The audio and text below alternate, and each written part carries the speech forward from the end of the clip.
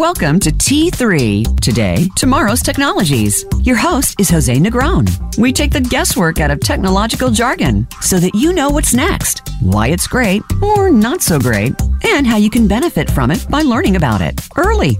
Now, here is Jose Negron.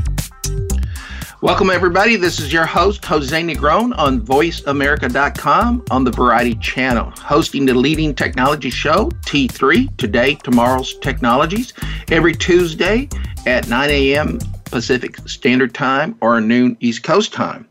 You can catch us every Monday and Tuesday in the mornings or the afternoons. Check your local listing on VoiceAmerica.com, the Variety Channel.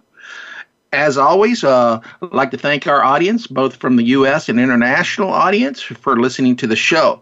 As a reminder for those new audience members, the purpose of T3 program is to interact between the scientists, the engineers, the innovators, the futurists, with the non-techie folks.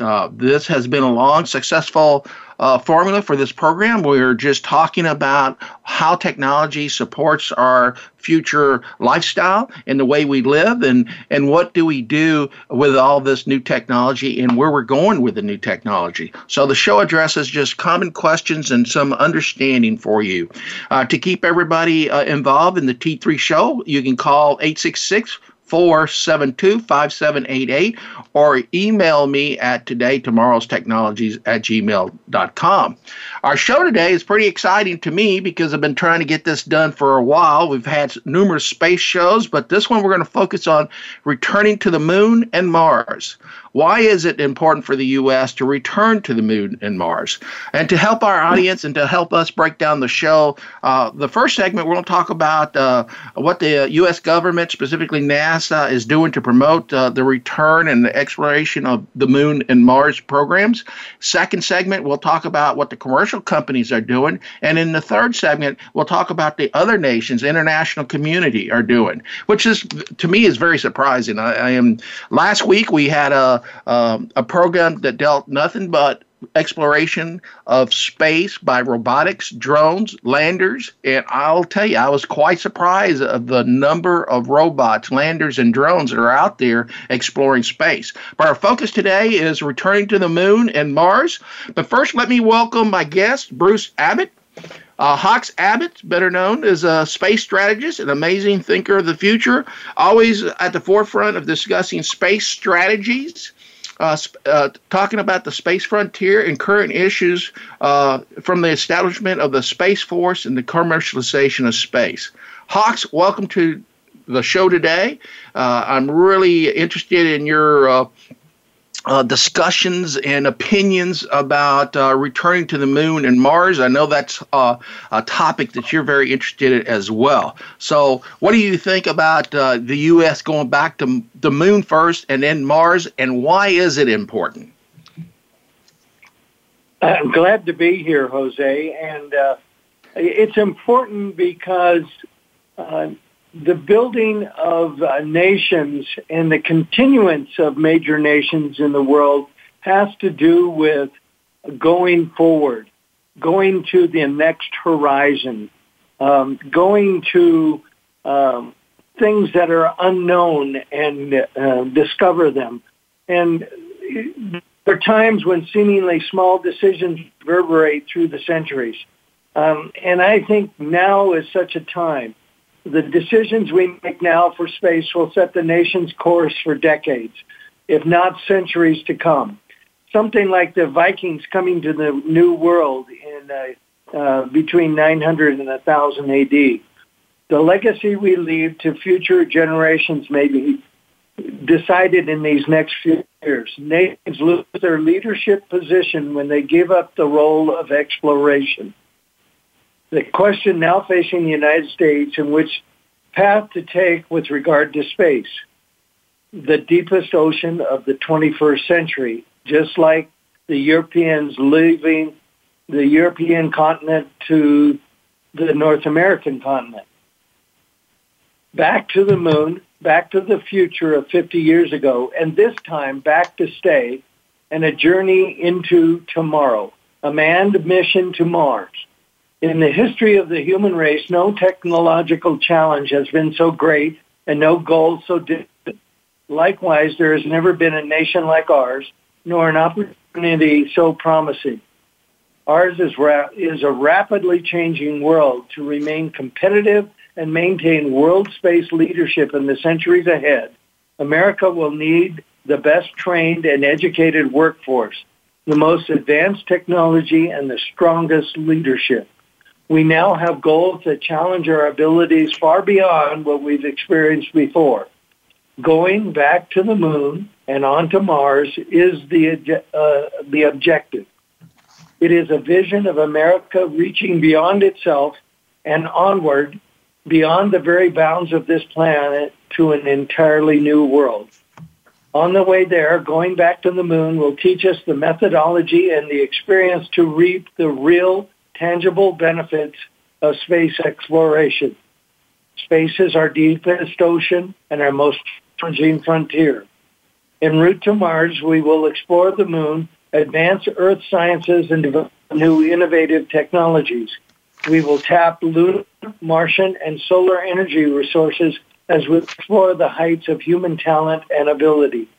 Along the way, America's drive, initiative, ingenuity, and technology, all of those things that have made our nation the most successful society on Earth, will propel us toward a future of peace, strength, and prosperity. The challenge is before us. Well, Hawks, as we continue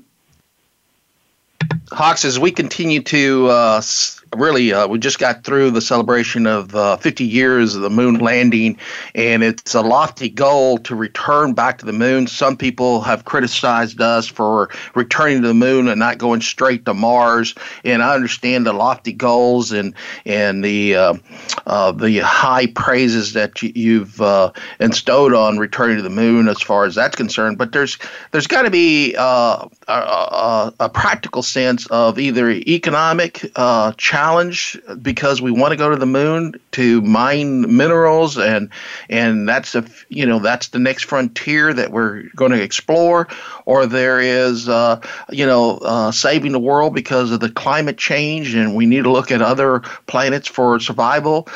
Can you comment on some of those topics? Sure can. I'm going to my original point. For America to gain control of our destiny in space, we need to advance our understanding, our knowledge of the universe. We strive to understand the origin and the history of our solar system, the origin of life, and the ultimate fate of our universe. People are the best explorers, but they often need machines to help.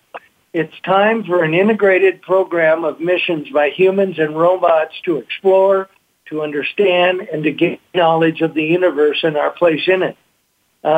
By going back to the moon and then ultimately onward to Mars in this next 10 to 15 years, it will require the best engineering and scientific talent our nation can muster, just like Mercury, Gemini, and Apollo did when we went to the moon 50 years ago. Through a long-range commitment to space exploration, we will stimulate our national education system and inspire students to learn. Motivated students are essential to the excellence in education and in the advancement in science and engineering that will inspire the new generations on which our future as a nation depends. When we explore, go over the next horizon, that's when we are at our best. America is not a one-trick pony for going to the moon 50 years ago. It's going back to the moon and onto Mars provides us with an opportunity to reestablish and maintain American preeminence in technological innovation and space leadership. Other nations have gained the initiative in certain areas and have become leaders in a tradition of space exploration that America pioneered. American leadership cannot be declared and must be earned. We have done some of those things in the International Space Station in collaboration with European and Russian and other entities. We need to be able to step forward and come to grips with our ability to be leaders again. America's recent history has demonstrated that our space program stimulates a wide range of technological innovations that find abundant application in the consumer marketplace. Space technology has revolutionized and improved our daily lives in countless ways, and it will continue to do so. Energy from space, advances in solar power, fusion fuels, useful materials for advanced communications, sources, medical breakthroughs, greater insight into the potential are some of the direct benefits we will expect to gain. Going back to the moon and onto Mars provides focused goals to affect practical and beneficial technologies for Earth. Just to name a few that came out of Mercury, Gemini, and Apollo were CAT scans, MRIs, new methodologies for melting and coalescing different metals together so that they worked efficiently, developing in anti-burnable materials, such as beta cloth, for example, all kinds of devices in the makeup of the Apollo suits so that they could traverse the lunar surface and so on. This will be an ability to infuse leadership into the future for the United States.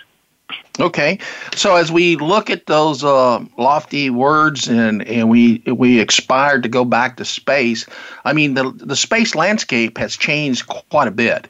In the early 60s, 70s, it was really the governments, U.S. government against USSR, the Soviet Union, and it was the space race. Today, that landscape has changed, specifically because we've entered the commercial market, and we'll talk a little bit more about that in the second segment. But let's talk about how NASA has changed. Why did NASA have to change? And just for a footnote for our audience, we're talking, the show today is Returning to the Moon and Mars. My guest is Bruce Abbott, a space strategist and amazing futurist, and we're talking about why the U.S. should return to Moon and Mars. I'll just give a quick factoid. It takes approximately 3 days to get to the moon, approximately 6 to 7 days to return. Just to go to Mars alone, it takes anywhere between 150 to 300 days one way, and of course that's dependent on the type of fuel and the speed that you go into. So if you use nuclear fusion as one of the topics that Hawks brought out during his discussion, it takes approximately 30 days. So the difference between 3 days to get to the moon and 30 days to get to Mars is quite a considerable challenge, and the shift between government-supported space launches and support of space has changed, and the landscape has changed more of a joint venture between government and commercial companies, and we'll talk about those commercial companies. But the cost of space is really a critical factor. So, Hawks, let's go back and let's talk about space, the next frontier, and specifically going to the moon. Why the moon first versus Mars? There's been a space of 50 years since we accomplished the Apollo missions on the lunar surface. The technologies have changed for the suits. The technologies have changed for the spacecraft. There's some practicality that we need to relearn after 50 years. All those people that were involved with Apollo, unfortunately, most of them are gone. And so get comfortable with doing trips to the lunar surface again and applying those lessons to building and putting together a spacecraft that will go to Mars, and to develop possibly new propulsion systems that will get us there faster, much faster. But however, the amelioration of being in space for extended periods of time, as you know, the human body adjusts. It is in the microgravity environment, And some of it is not very good for the human body because we grew up in a 1G terra firma Earth environment. We need to deal with the effects on the human body, how fast we get there, how we prepare for activities on the Martian surface and so on can be learned and greatly enhanced by lunar activity. Let me just give another factoid. The United States is the only country that ever put people on the moon. However, Russia, Japan, China, European Space Agency, and even India have made visits to the moon via probes. There's only been 12 people who have walked on the moon. So, as you stated, we still got a lot of learning to overcome, and the technology in those 50 years has changed dramatically. And the budgets, one of the reasons we stopped going to the moon was just the cost. It was enormous. And then NASA made a decision that it was going to start commercializing or partnering with commercial companies, and we'll talk about that in the next segment. We have about 2 minutes left for this particular segment, but the critical thing that I'd like to leave the audience with is we are moving towards the next frontier, which is space. There is a lot of commercial interest and government interest in exploring space, and that was proven last week as we talked about space robots and the number of drones, robots, landers that have been launched into space. The exploration of the moon itself is a goal for the U.S. and the commercial companies that are racing towards that goal. And even a challenge to reach the moon has been launched, a grand challenge, and therefore, and the steps to get from the moon to Mars. But I think the biggest lesson we have, Hawks, we've got about a minute left, give me about a 30-second soundbite. Why go back to the moon? Again, we have to relearn after 50 years to do things there. And it's the overall initiative to go forward to the moon and onto Mars are goals of our national space policy. It is space is limitless. It's untapped source of materials and energy, and let's take advantage of the lunar experience. We need to, within a couple of days of Earth is the moon, and therefore, if we go and learn how to do things there in 1/6 gravity, we can deal with the gravity of Mars in a better manner, and we can test out all the new technology pieces of both our spacecraft, the suit, how we deal with building and terraforming the surface of the moon, and those kinds of things. Okay, so let's return back. Our topic today, returning the moon and Mars. This is your host, Jose Negron, and we'll go off to our first commercial break, and we'll be right back.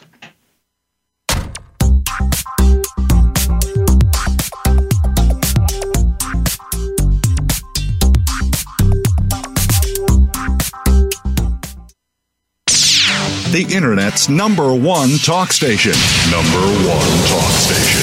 VoiceAmerica.com. Psych Up Live with host Dr. Suzanne Phillips offers a psychological perspective on coping with common and current life issues. This show addresses topics as varied as marital stress, insomnia, depression, raising teens, campus violence, and building self-resilience. Listen in as Dr. Phillips and her guest experts share the latest in books, findings, and information that will inform and enhance your life journey. Psych Up Live is heard every Thursday at 2 p.m. Eastern Time, 11 a.m. Pacific Time on the Voice America Variety Channel.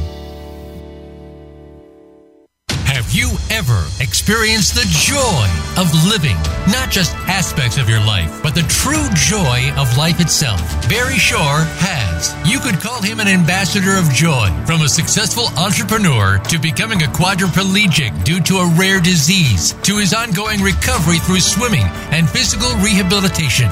Barry now presents his gifts to others as host of The Joy of Living. All you need to do is tune in. Listen live every Tuesday at 10 a.m. Pacific Time and 1 p.m. Eastern on the Voice America Variety Channel.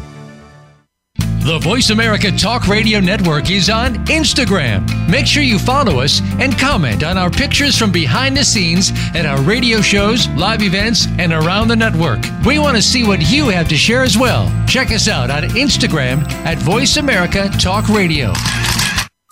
Streaming live, the leader in Internet talk radio, voiceamerica.com.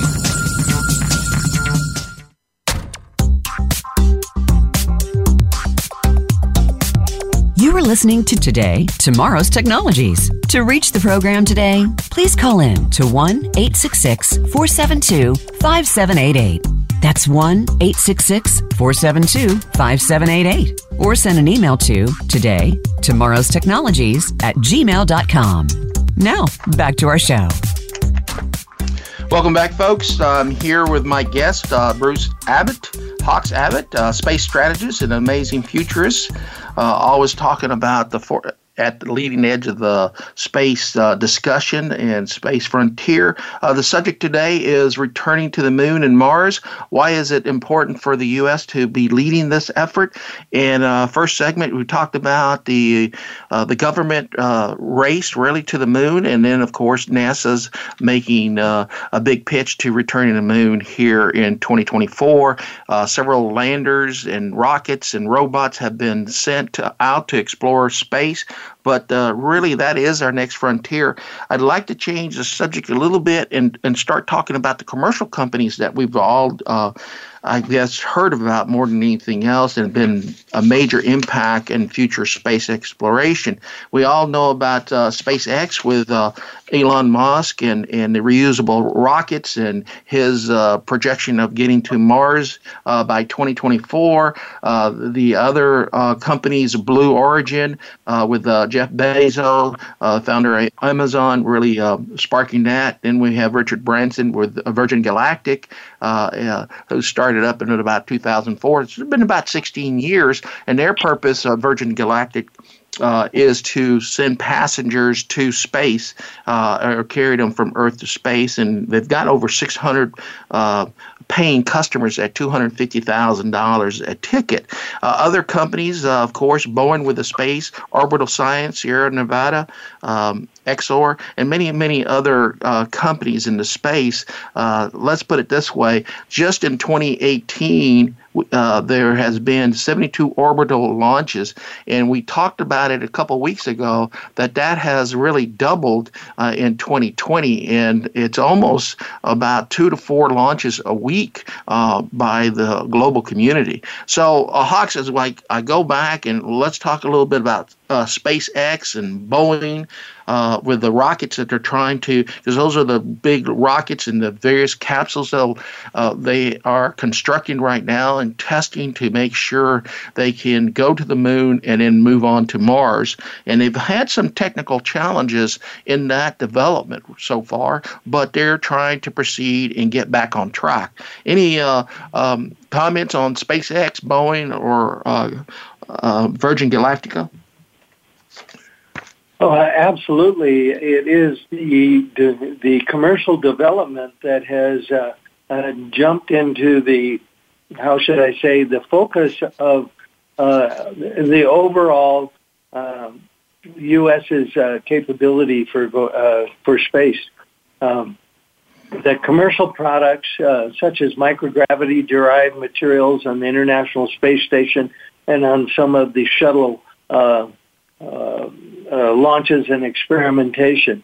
That look at those products coming out of that will improve not only life here on the surface, but life in orbit and to the moon and then on to Mars. They have advanced global and lunar communications 20-fold since the times of Apollo. It also becomes increasingly feasible and profitable to have this Elon Musk routine, reliable, and affordable access to space to be accomplished. And we can do that by going back to the moon and extracting the in situ resources on the moon for our future Mars missions. The moon is an infrastructure resource center for propulsive elements for for the Mars missions, such as the Buzz Aldrin suggested Mars Cycler series of spacecraft that you have at least 3 Mars-going spacecraft in continual rotation of supplying things to Mars and back to the Earth-Moon environment. He suggested that 30 years ago, and that may be one of the methodologies for supporting getting human beings to the surface of Mars and actually a permanent emplacement there.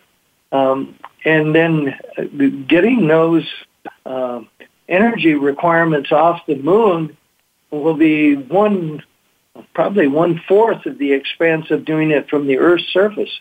So all these new technologies, not only for the access to space and reusing elements of such as Elon Musk has suggested, is a very practical way of going about it, and commercialization has afforded that capability to us.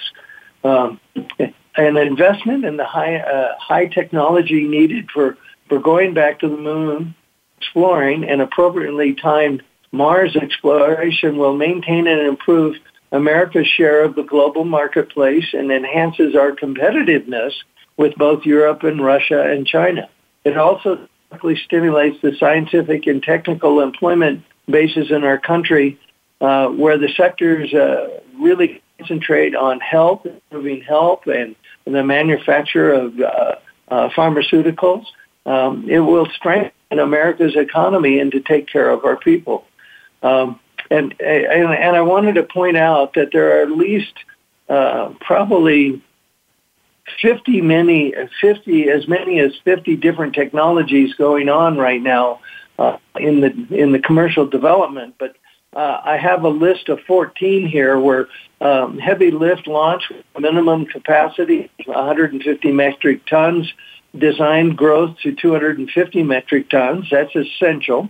Nuclear thermal propulsion, nuclear electric surface power on the moon to support megawatt level activity, EVA suit and advanced development, cryogenic transfer and long-term storage, automated rendezvous and docking of large masses in lunar orbit in preparation for going to Mars, zero and microgravity countermeasures for the human body, and for the effects on spacecraft. Radiation effects and shielding is going to be extremely important.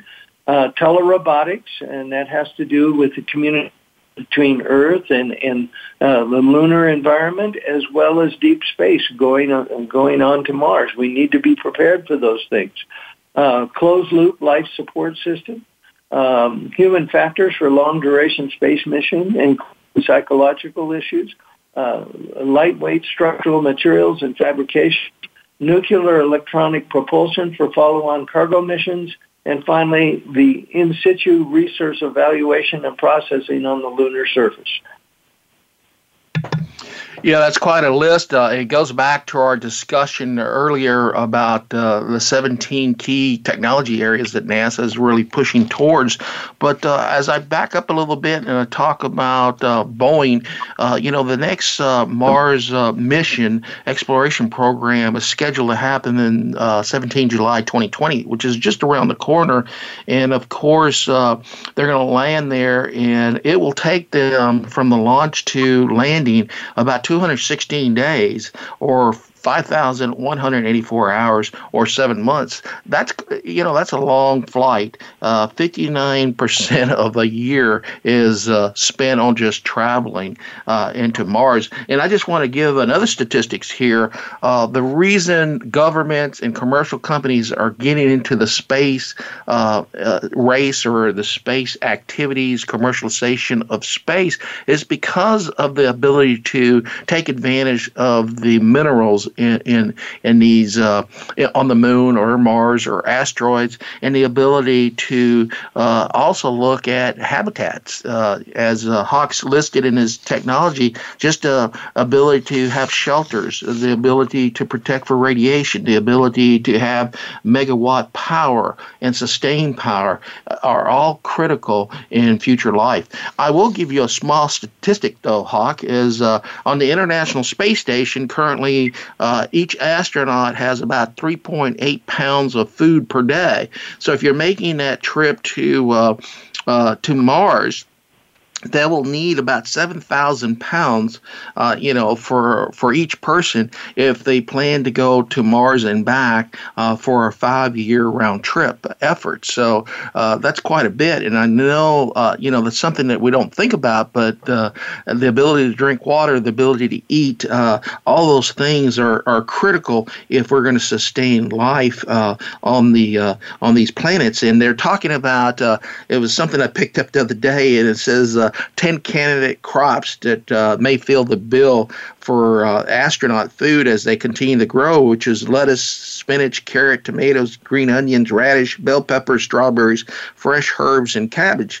These are all important. And, of course, they're talking about an astronaut being the farmer or the green thumb person on that mission. These are, it may not seem like a technological advancement, but the ability to grow food on these planets are critical if we're going to do life-sustaining capability to form habitats. Any comments on the habitats of the future and how the U.S. or the commercial companies will proceed? Well, there's no place like home, as the old Candace rhetoric of movies gone past says. We are going to, as human beings that have evolutionized through the last 2 million years, we got used to our environment on Earth and terra firma. So when we go to different places such as the moon and Mars, we're going to have to make habitats that our bodies are going to be receptive of and be able to sustain life for extended periods. We'll have to make an environment on Mars that will be suitable to our existence. And there will be some terraforming, building surface environments that will protect us from radiation and the cold of Mars. It will also help us to start developing the means and ways to grow plants and nutrition in the soil of Mars, even though it's very heavily inundated with iron at this point, and we will certainly figure out a way of how to grow plant life on Mars once we get established there. But plant life for us so far has originated on Earth, and we'll have to make it more like an Earth place as we move forward. I'm just looking at the challenge, as you said, the interactions between the commercial company and the governments so that they can co-share the cost of space, and, of course, the ability to bring the commercialization and new technology and that wave of new products that are needed, as you talked about previously. It is critical, but once again, the question and the debate is why go to the moon versus Mars? And I'll just give you a little statistics. There has been more missions attempted to go to Mars, but 50% of them have failed. And a lot of them failed during the early days when we were trying to shoot for Mars. So, but in 1996, which was just 14 years ago, we, space travel to Mars began a renaissance, basically. We have 4 orbiters and 4 landed missions on Mars now. We have 8 active missions. We have 4 future missions going to Mars. And it's all those lessons learned. I cannot stress enough how important that is, because it's been 50 years, as Hawks talked about in segment 1, new technology, new capacity, new capability in order to sustain life, both from launching the spacecraft to traveling in space towards the moon or Mars, and then, of course, landing on those moon and Mars, and then living there. All that technology, when I start thinking about all the variables and the steps that you have to do and ensure that 100% is safe and the outcome is assured, it is mind-boggling as I look at the mission there. But the critical step is getting back to the moon, relearning those steps, ensuring that the capability is there from a technology perspective, and then traveling to Mars. And why do I say that? Well, it's 3 days to the moon. You're going to learn a lot of lessons. 6 months to travel to Mars, and you don't want to learn those lessons in those 6 months if catastrophe happens along the way. You want to bring those astronauts and those folks back home as soon as possible. Any comments on that, on the space travel, Hawks, and as more companies commercially get into the space? It's not just big companies like SpaceX or Boeing or Virgin Galactic. There are a lot of other small technology companies building the computer systems, building all the technology needed to survive in space. Any comments on those? Well, and again, it is the issue becomes keeping human beings safe on extended periods in space. And there's a lot to do with chemical and biological reactions of the body in a microgravity environment. And should we build the spacecraft that goes to Mars with an ability to rotate and create a partial G environment? Should it be half of what we know on Earth, or should it be rotating enough to give us the effects of almost 1G gravity in that spacecraft? And that spacecraft will have to be insulated in such a manner that it protects the astronauts, cosmonauts, taikonauts, whatever, in a safe environment for galactic cosmic radiation and solar particle radiation.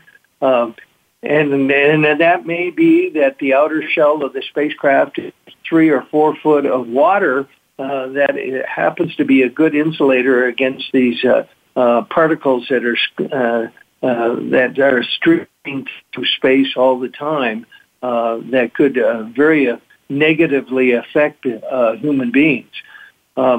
The idea, again, is that we are going from our traditional 1G terra firma Earth environment to a different environment, but as we increase in population and we're using resources of the Earth up, we have to develop ways to not only artificially create an environment that we can live in, such as spacecraft and spacesuits, but we have to adjust the environment when we get to Mars so we can live there for extended periods of time, and do the same thing on the moon, for example.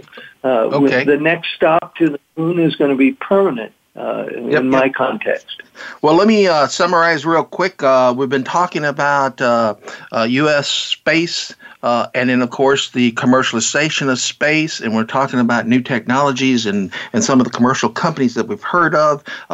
Blue Origin, co-founder from is Jeff Bezos. He started his company in 2000, so that's been about 20 years. SpaceX, 2002, and Virgin Galactic in 2004. So it's been about 16 to 20 years. So in our next segment, we're going to talk about the international community, and we'll be right back.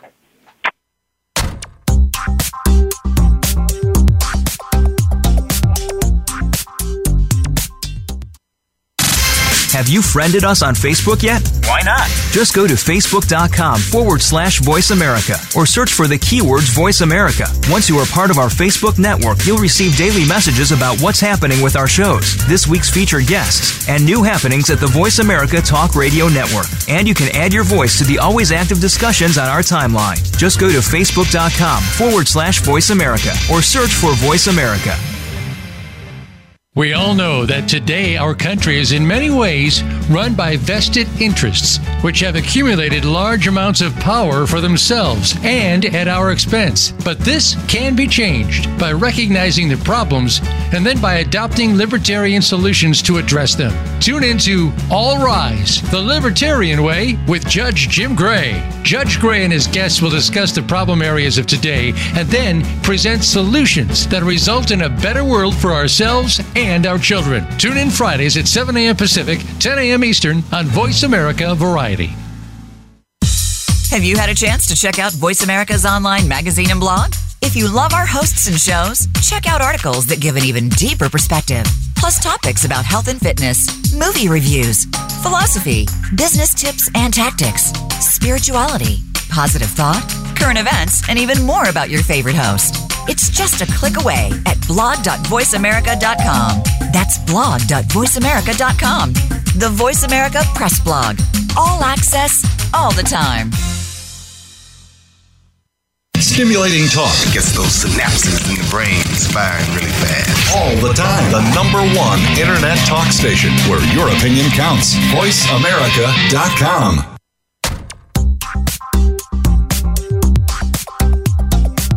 You are listening to Today, Tomorrow's Technologies. To reach the program today, please call in to 1-866-472-5788.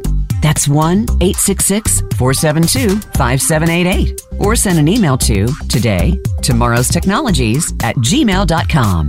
Now, back to our show.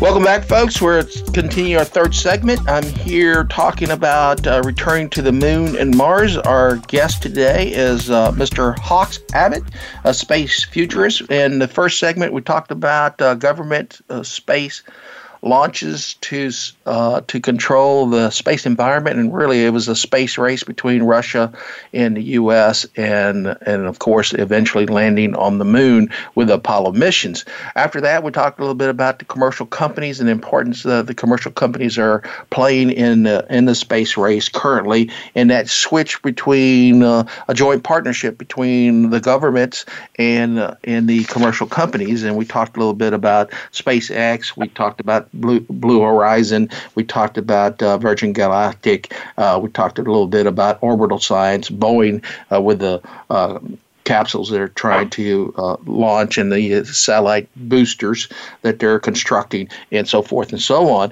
Now I'd like to switch and let's talk a little bit about the international community, because the international community is also launching different probes and landers and rockets into space, and their sights are on Mars.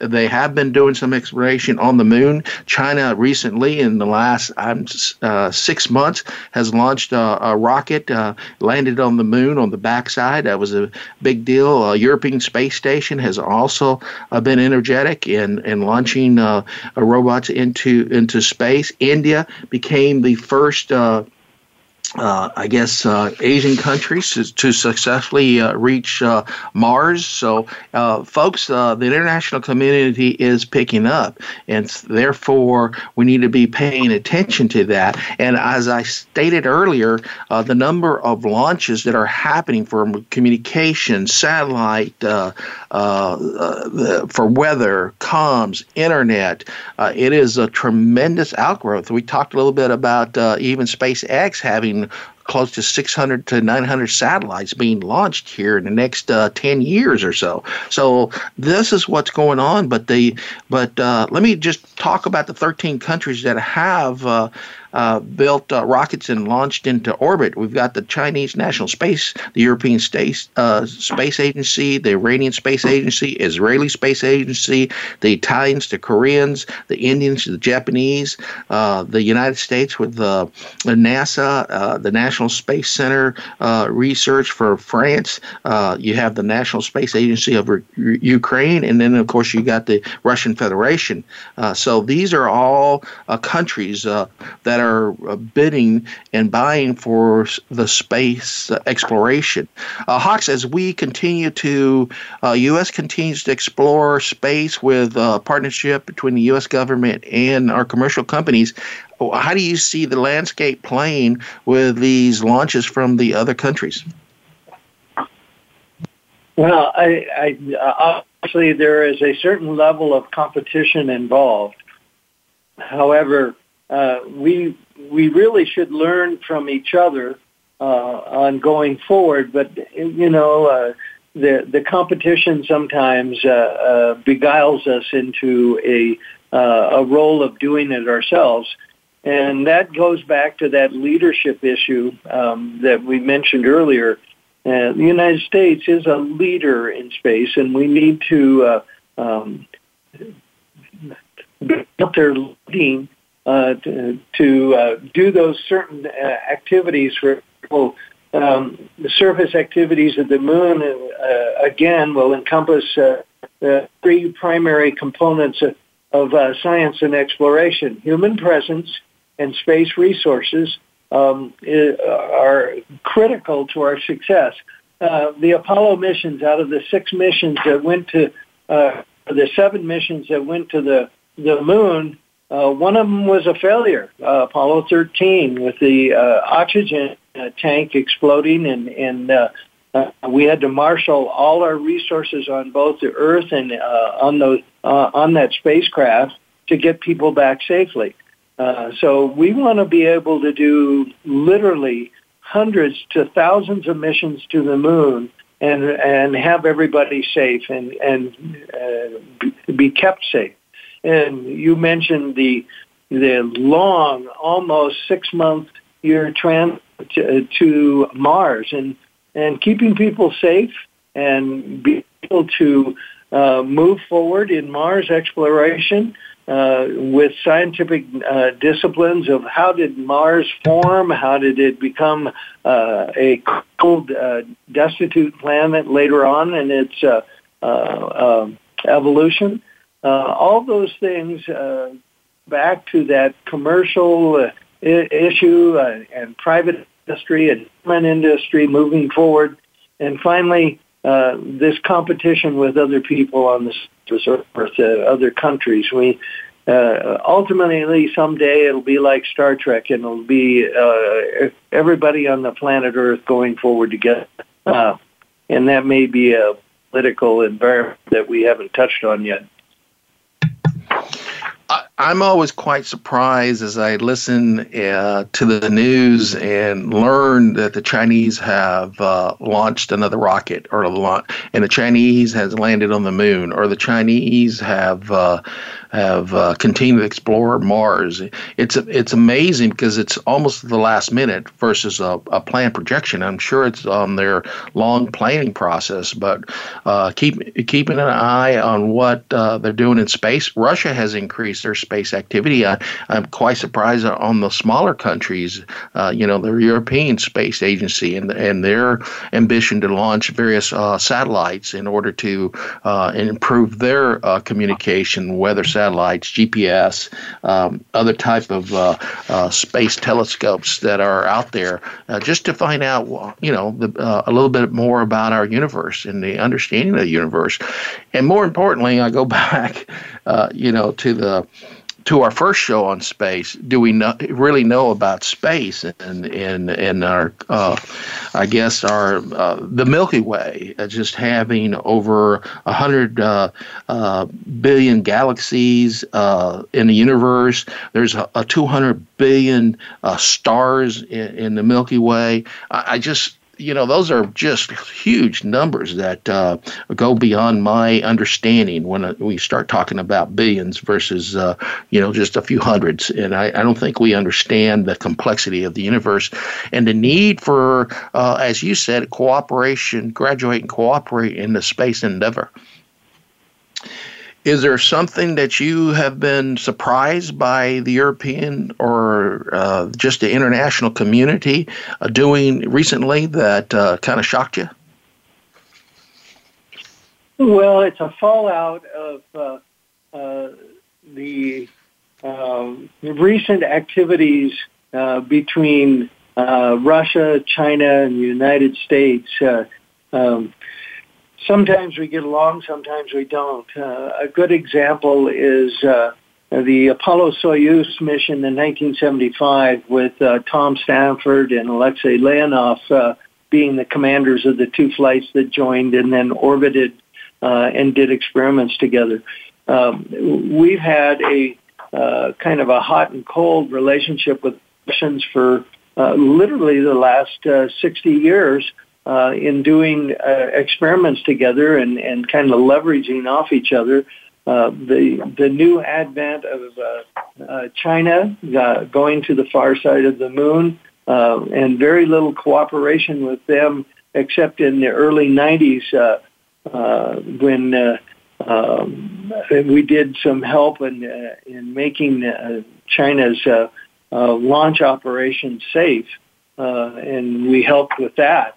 The thing is, China seems to want to own the turf and the best at it and show the rest of the world that it wants to be a leader in space. And instead of collaboratively going forward, they want to say that they're the best, and we all have a certain need to do that, and that's competition. But ultimately, the planet is filled with human beings, and that as we go forward into the solar system and into our own galaxy, it is going to mean that we are going to have to combine efforts somewhere down the road so that humanity can continue to exist. But the States needs to be a leader in that process. So that's my last comment on that. Okay. Well, I am quite surprised as the international community continues to increase their knowledge and, of course, the number of launches they have into space, not only in the satellites, but also in exploration, and also just launching the various rovers, landers, and robots out into outer space in the contribution. But as a humanist, I agree with you that this has got to be a cooperative effort. But the cost of and the danger of exploring space, it is a tremendous feat. There's no question about that, and that's something that we have to continue to learn lessons. With the new technology and being 50 years, just because you've done it once doesn't mean you have a complete understanding. So that understanding and relearning some of those lessons learned, unfortunately, is going to be with us a little bit, and that's what I'm I guess apprehensive or cautious about, because unfortunately, the path forward is always built on someone else's missed opportunity or unfortunate circumstances, and so we're going to get a couple of those as we've all learned in space.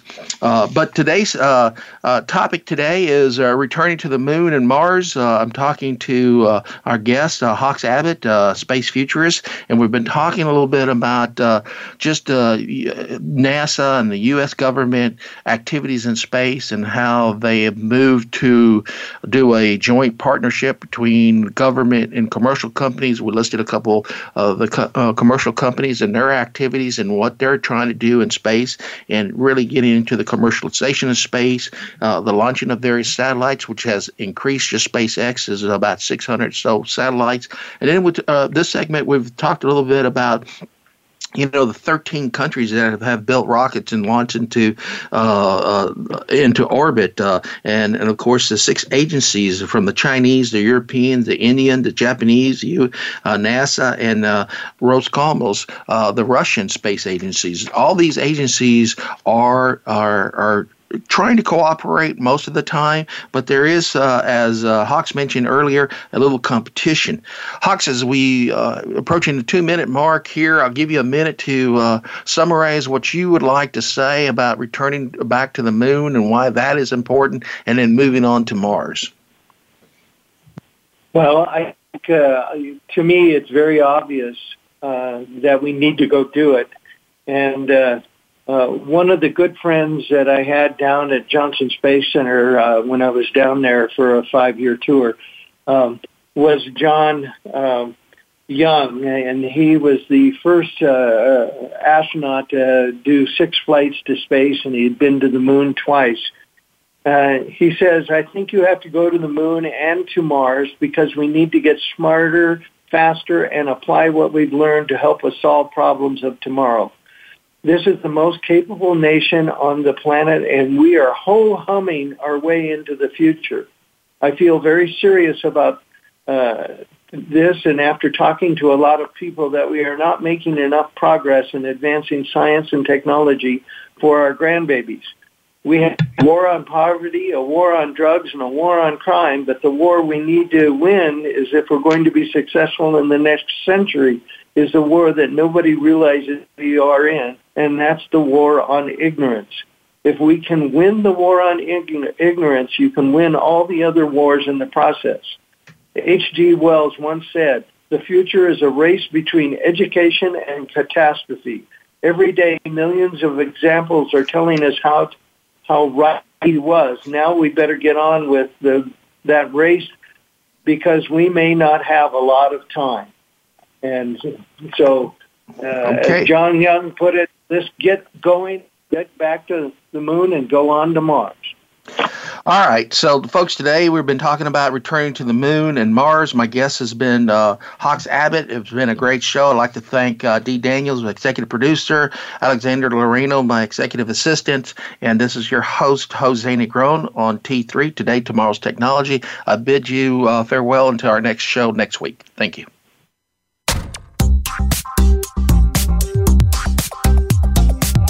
Thank you for listening to Today, Tomorrow's Technologies. We hope you'll join your host, Jose Negron, for another exciting program next Tuesday at 9 a.m. Pacific Time, noon Eastern Time, on the Voice America Variety Channel. Enjoy the rest of your week.